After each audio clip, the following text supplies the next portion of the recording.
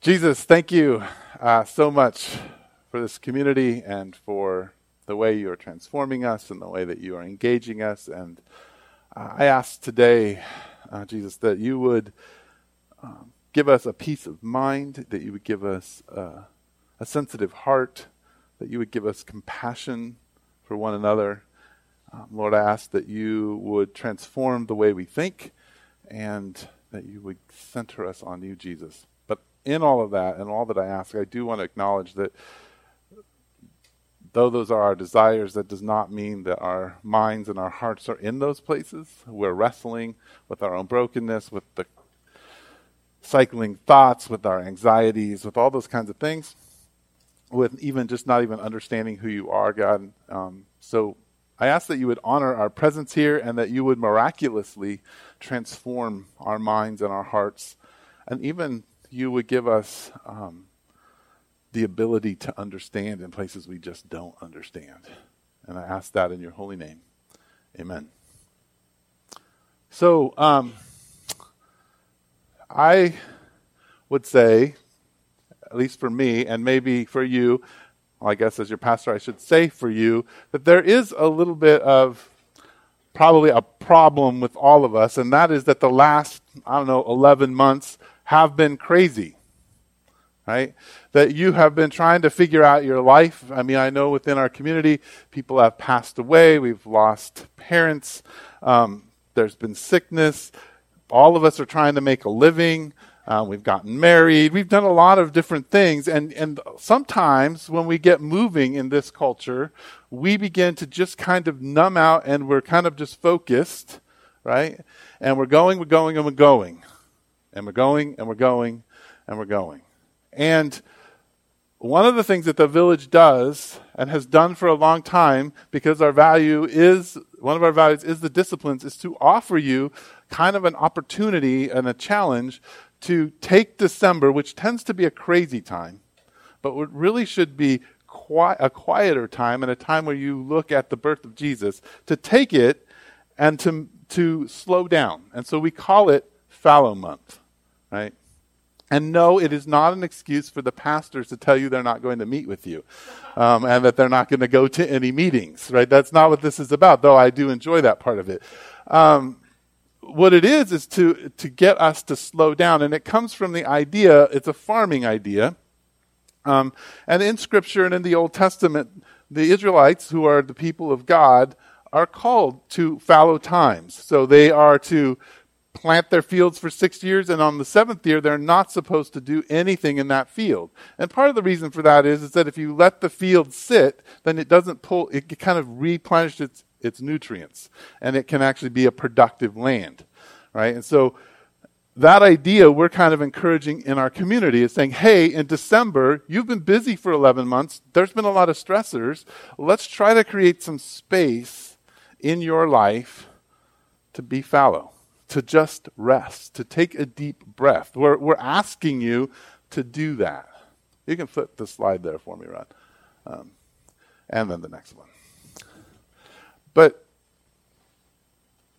when we talk about being fallow, we're not just actually talking about rest. Now that is one of the ideas that we talk a lot about, is you resting, taking a deep breath.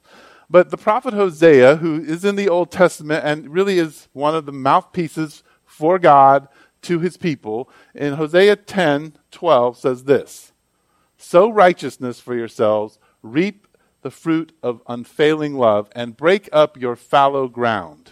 For it is time to seek the Lord until he comes and showers his righteousness on you."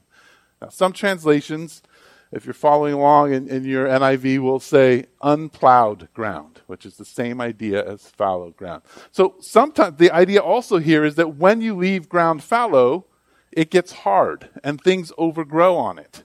And so what's happening here in the request and the voice of Jesus, or voice of God to his people, is that you need to dig up this hard ground. So part of the challenge of the village to you is to take some rest. But the purpose of that rest is actually to dig up the places that have gotten hardened over the last 11 months, where you're not quite aware of all of the different things things where you've kind of let things grow into your life that you don't know about, right?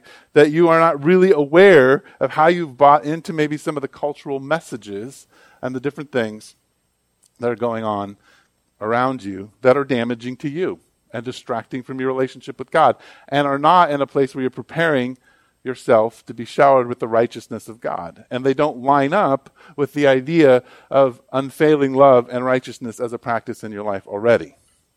So that's our encouragement, and that's kind of where we're going to head. And so I want to kind of help you today to sort of figure out how that might work and how that would look. But to do that, I want to go to Acts chapter 17. And we're going to look at a guy named Paul. That's okay, you can switch the slides. You can just anticipate my sermon, Rod. That's fine. We're going to look at a guy named Paul who is, I guess you could call the super apostle. He became an apostle, a follower of Jesus, kind of in a sideways way. And he is like, his whole identity is missionary. He just kind of oozes that out of himself. He can't help himself but be a missionary once he started following Jesus. And so we're going to pick up his story. He's already been on one journey, and this is his second missionary journey. And he's gotten chased out of a couple places, and he's really actually gone on vacation to Athens. Right? This is supposed to be a vacation spot. He's waiting for Silas and Timothy. I suspect that Silas and Timothy are like, hey, settle down. Don't mess things up until we get there. We've already gotten you out of two places. We don't want to do that again just yet. Just relax. Okay? Now, before we get into what happens with Paul, I want to offer you something that if you tune me out from here on, I want you to hear this. That when you and I often go to the Bible, as we wrestle with our depression, when we wrestle with anxiety, when we wrestle with decisions like where am I supposed to go to church, where am I supposed to go to school, who am I supposed to marry, should I have this roommate, should I not have this roommate, all the questions that we tend to ask. When we go to the Bible does not tell us what we should do. It never tells us what we should do, except in very simple and basic things like thou shalt not murder. Got it, right? Thou shalt not commit adultery. Got it. Like, very simple, but it does not say thou shalt go to Yale or thou shalt go to, the U of A or Pima or some online school. It doesn't say any of those things. What it says is, this is the nature and character of the man or woman who can discern what you should do. Right? That is always what the Bible says.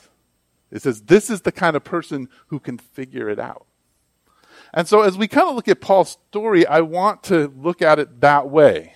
That as we are thinking about how do I plow up my fallow heart to figure out what's going on with me, I want Paul to sort of be a guide for us. So we're going to pick up his story in verse 16 of chapter 17.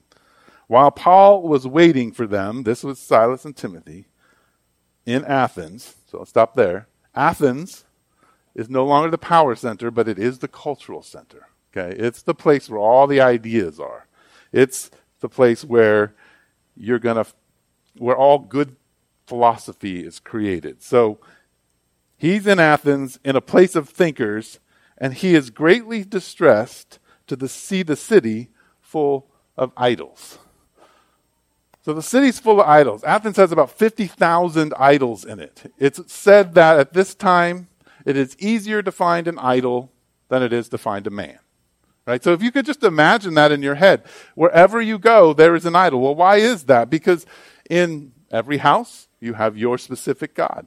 And the city has its God, and this section of the city has its God, and your whole nation has its God, and there are a lot of gods. And so you have to have, worship for them. And on top of that, there was a time when there was a great famine, and they're like, we're not sure what God is mad at us. So the poet said, hey, let's send a bunch of sheep into the city, and whatever temple they die at, well, that must be the God that's mad at us. Only a bunch of them died where there were no temples. So they just erected altars to the unknown God. So if you read the rest of the story, which we're not going to read, Paul comes along it comes across those altars. So they had a lot. They were just ready to erect anything. But the more important thing is Paul's heart. Paul is distressed when he sees all these idols. Paul is distressed. This is the word we get for seizure. Right? So he is so emotionally distressed by these idols that it's almost like having an emotional seizure. Like he's just shaking as he looks around. The word in the Greek Old Testament is often, this word is used when God is upset because Israel has gone off and they're worshiping somebody else and not him.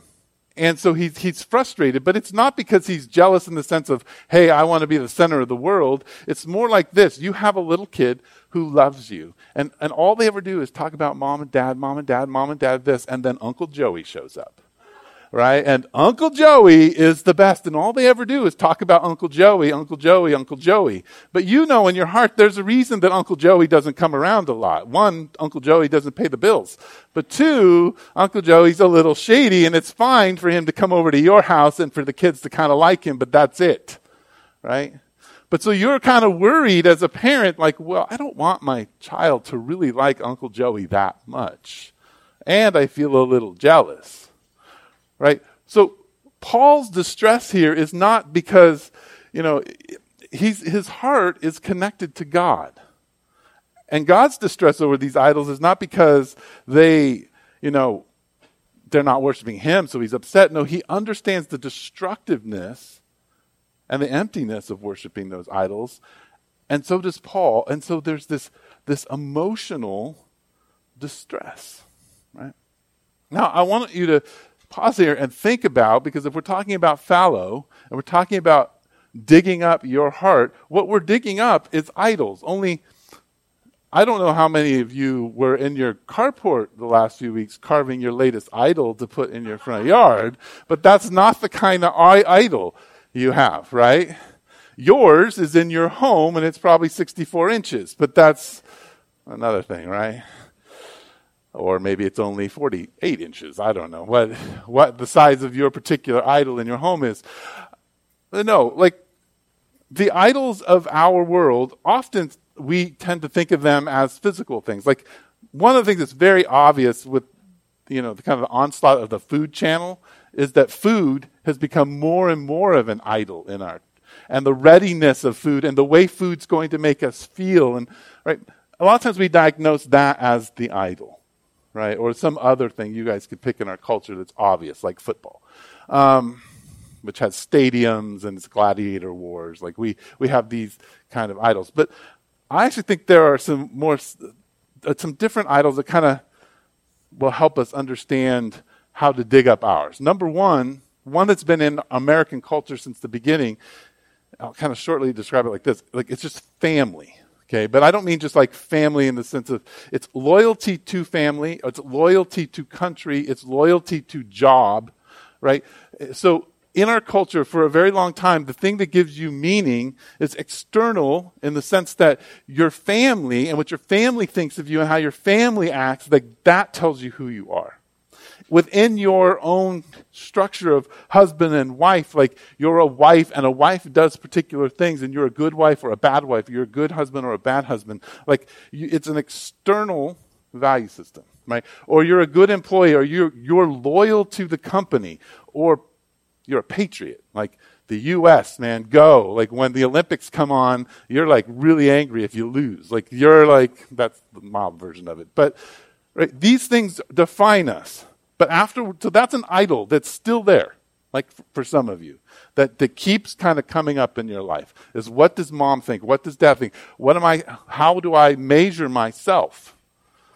But after World War II, two other idols really creeped into our world in a very different way. It's not that they didn't exist, but they're the ones that we all wrestle with maybe more readily. Number one is materialism, and number two is sexuality. And let me explain, because they became the end of things. Like it used to be you worked so that you could provide for your family, right? Now you work so that you can have cool things in your house so that people can look at the cool things and tell you who you are. You can have status. Your materialism is its end. Money is the end. Like having things is the end. It defines who you are, having pretty things. And every single one of you is guilty of that because you're an American. You have that in you. Like it's part of what you're going to wrestle with. It's part of what you have to dig up and question. The other one, is our sexuality, because sexuality now becomes our identity instead of, even in the previous value system, the family value system, where our sexuality is for holding families together and for making the community bigger. Now it becomes an end in itself, right? And you can see how all of these things develop, because think about the washing machine. The washing machine comes into the world, and what happens? People stop washing their clothes together. The TV comes into the world, and people leave the porch to go inside and watch the TV. The car comes into the world, and people go on vacation. People never used to go on vacation, because where would you go? You had to get on your horse. You went on vacation maybe to the next town once in your life, right? Your vacations were done with your family, right?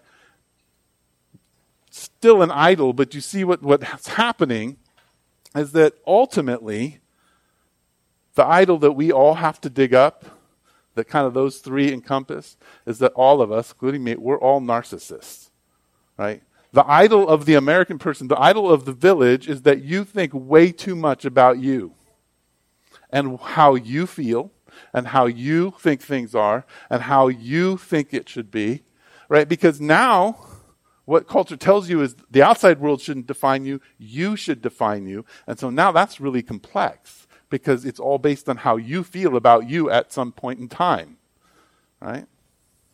So the invitation of the village is to plow up your narcissism this December. That's what we're inviting. And what Paul is saying, if you can flick my slide there, Rod, slide. Somebody over on the computer. The computer sleeps, and then idols. Wow. Idols. The idols are not working. You have to use the mouse. It's just sleeping. So click the arrow. There you go. The invitation from Paul is that we get God's heart. That we become distressed by our idols and by the idols of our community, right? We get distressed about how narcissistic we are and how narcissistic our families and community is and how narcissistic our world is. It distresses us, the idols that are present and everywhere in our community. Because our world sells everything to us as an individual and says, you need this because you will be better than them. You need this because this will help you separate yourself from everyone else. I always think it's funny when people show up who like to buy clothes at Target, because there are only certain amounts of shirts, and so people will sometimes show up with their Target shirt on and be like, oh, you have the same Target shirt I have on. Well, that's kind of uncomfortable, because the message from Target is that you're an individual and no one will wear this shirt, even though that they're stacked up like this in all different sizes. They won't show up in your community. So we need to be distressed, look at my slide, because our communities are worshiping themselves, right? And it's destructive. And we need to plow it up, because that's what happens for us. Now, Paul is moved to action, and I think this is a good way for us to think about how we begin this plowing. So he reasoned in the synagogue with the Jews and the God-fearing Greeks, as well as the marketplace, day by day, with those who happened to be there. So, the first place you have to go, you can flick my slide, is the church. That's us. So the God-fearing Jews, these are people who looked at all those 50,000 idols and said, there's only one true God. Those aren't the gods. It's the God of Israel, the God who created the world. Paul can come and reason with them. And so he does that. And that is part of how our ground is plowed up, is that we are to reason and say, look, we are buying into the culture, guys. We're buying in. And we need to think about how that impacts us and how it impacts one another. We need to reason with one another. Which means that you have to come to church distressed. You must come with God's heart. Not about what can I get, but a distress about what you see in our culture and in our community that needs to be disrupted in your life and theirs. But the second place, and I think this is maybe harder, is that you and I have to go to the marketplace. And one of the lies that you and I believe is that our religion is private, right? That our faith is private. That's the lie you've been told. And so when you go to work, when you go into the public sphere, you think your faith is private. Now, what's fascinating about Scripture is that Jesus says, your faith is not private. This is a faith that needs to be proclaimed. But he doesn't really tell you how to proclaim it. Yeah, we get some examples, but we invented all of the evangelism methods. Scripture didn't invent the evangelism methods. It just gave us a bunch of examples of people evangelizing, not having their faith private. Right? Actually, the invitation is for you to creatively think about what your faith would look like public and not private. Like how you are going to present it. What it looks like for you to bring a calling of the people. Look, like you're all moving towards narcissism. You're going in this direction. Culture needs to shift. Like however that looks. That may be just a certain way you live out your life. That may be words. But it has to be very specific to you. And so the encouragement is that if we're going to disrupt stuff in us, our distress has to move us to reason with people. Now, a group of Epicureans and Stoic philosophers began to dispute with him. Some of them asked, what is this babbler trying to say? Now, babbler means seed picker. But the idea here is that carts would roll through the agora, which is the marketplace. And by the way, at the marketplace, everything happened there. And as the carts rolled through, things would fall off the carts. And there'd be these beggars who would then jump up and grab the things off the carts. And so what they're saying is, you've been grabbing a whole bunch of ideas, Paul, and you're just a babbler. You're just trying to put a bunch of things together. So that group of people are just like, we don't care what you have to say. Others remarked, he seems to be advocating foreign gods. They said because Paul was preaching the good news about Jesus and the resurrection. Okay. You can take me back to this picture. So, Paul goes into a public space, which is like the internet. Because in the agora or the marketplace, everything happens there. You want to know that my daughter graduated from high school on Friday?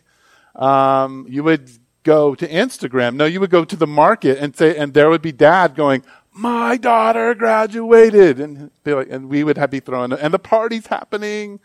Right? You go to the marketplace. Everything happens there. You want to know about politics? You go there. You want to get a judgment on your case? You go there. Everything is in this place. That's where Paul is. Flick my slide. And he meets Oprah. And one more slide. And he meets Mr. Robbins. Because this is what the modern Stoic and Epicurean are. Oprah. And is it Tim Robbins or Tony Robbins? Whatever his name is. Anyways, these two guys are the Stoic and Epicurean philosophers, because here's what they are. They are self-help gurus who, one wants to help you discipline yourself, and the other has a more spiritual kind of thing that they want to look at. But that's who they meet. And honestly, this is our culture. Like you can flick it back and forth a few times. Other way. There you go. This is our culture. These are the voices. There are other ones, but these are the powerful voices of our culture. Yes, right? These are the powerful voices of our culture. And they keep speaking and telling us who we are and that we can be better people. And we can be, and they have the same concerns as you do. They see that the idols and all of that are doing things, but they're just creating other idols, them, to be worshipped and to get the answers, right? But the concern that people have, and the reason that they begin to want to talk to Paul and they take him later, if you read the story, into the Areopagus to kind of discuss all these things is, now you can flip the slide, Rod, is the cross. And I want to say a few things as we think about plowing up our heart about the cross and why it changes everything. Because if your religion does not have a cross, it's worthless. Okay? And I know if you're like, okay, wow, Eric's going for it. Because here's the thing. With no cross, you have two versions of a god or gods. One version is you have a moral God who, if you screw up, You're out of his graces, and you're going to be punished. The only way that you can get anything right or ever even feel like you have any kind of love is if you do exactly what that God wants you to do at all times, right? Which is, you've had some parents like that, right? It's terrifying. It doesn't work very well. On the other side, with no cross, you're going to have a God, you can have a happy, clappy God who loves everybody. He loves the guy who repeatedly stabs somebody just as so much as he loves you, who's good and obedient and honest, right? Like, he loves everybody, and there's nothing you can do that will make him love you more or less. And in fact, it doesn't really matter what you do. And it doesn't really matter anything because he loves you, right? And there's no compelling thing there. No reason to do anything. No relationship, right? But with the cross, things change. Because the cross tells us that we have an extremely holy God. A God who created us, a God who cannot connect himself with sin. Here's the interesting thing about God, is that you and I are broken. There's no doubt about that. I mean, you can look in the mirror, and if you say you're not broken, then you're just a liar, and now you're broken. And so, see how that works. And so, you've become broken. And what happens is, it's not just that God says, well, you sin, so you die. No, the very holiness of God, when it comes in touch with sin, judgment and punishment happens. Yes, God chooses judgment and punishment, but the holiness of God and the brokenness of man, when they come together, produce death for the unholy by the very nature of the holiness of God. And yet, what God did was he said, no, I'm going to become man, and I'm going to die. I'm going to put all of that punishment and all of that holiness and all of that wrath on myself, on my son. So all of a sudden, on the other side, when God tells you he loves you, it's not a happy, clappy God who's loving you. It's a God who said, I want so much to be in relationship with you that I'm willing to die so that we can have relationship. That transforms your understanding of yourself. Right, so when you go back to fallow month, digging up the fallow parts, the parts that have hardened over, that have kind of numbed you out to your narcissistic ways of life, right? That part. When you go back, and the cross is the thing that digs up. The cross is the thing that says, look, you cannot get your value from your parents and from your work and from your country, and you cannot get your value out of your pleasure and out of what you own. Your internal self-actualization, whatever you want to call it, sorry for the big word, whatever you want to call it, that's not going to give you anything. The only thing that's going to give you any kind of self-esteem is a God who esteems you by the very fact that he died for you and says, you will never lose with me. You will never be abandoned. Yeah, the world may fall apart.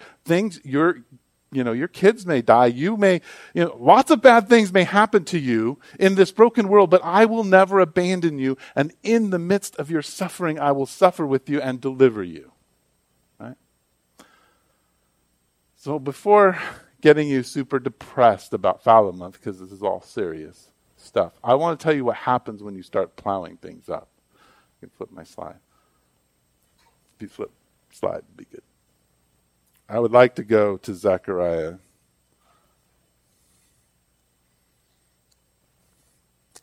Chapter 8. Zechariah is an ancient prophet, but he says some things that tell you exactly what happens when this begins, when this plowing of your fallow ground begins. It says, again, the word of the Lord, this is verse 18, chapter 8. He's an ancient prophet like Hosea. Again, the word of the Lord Almighty came to me.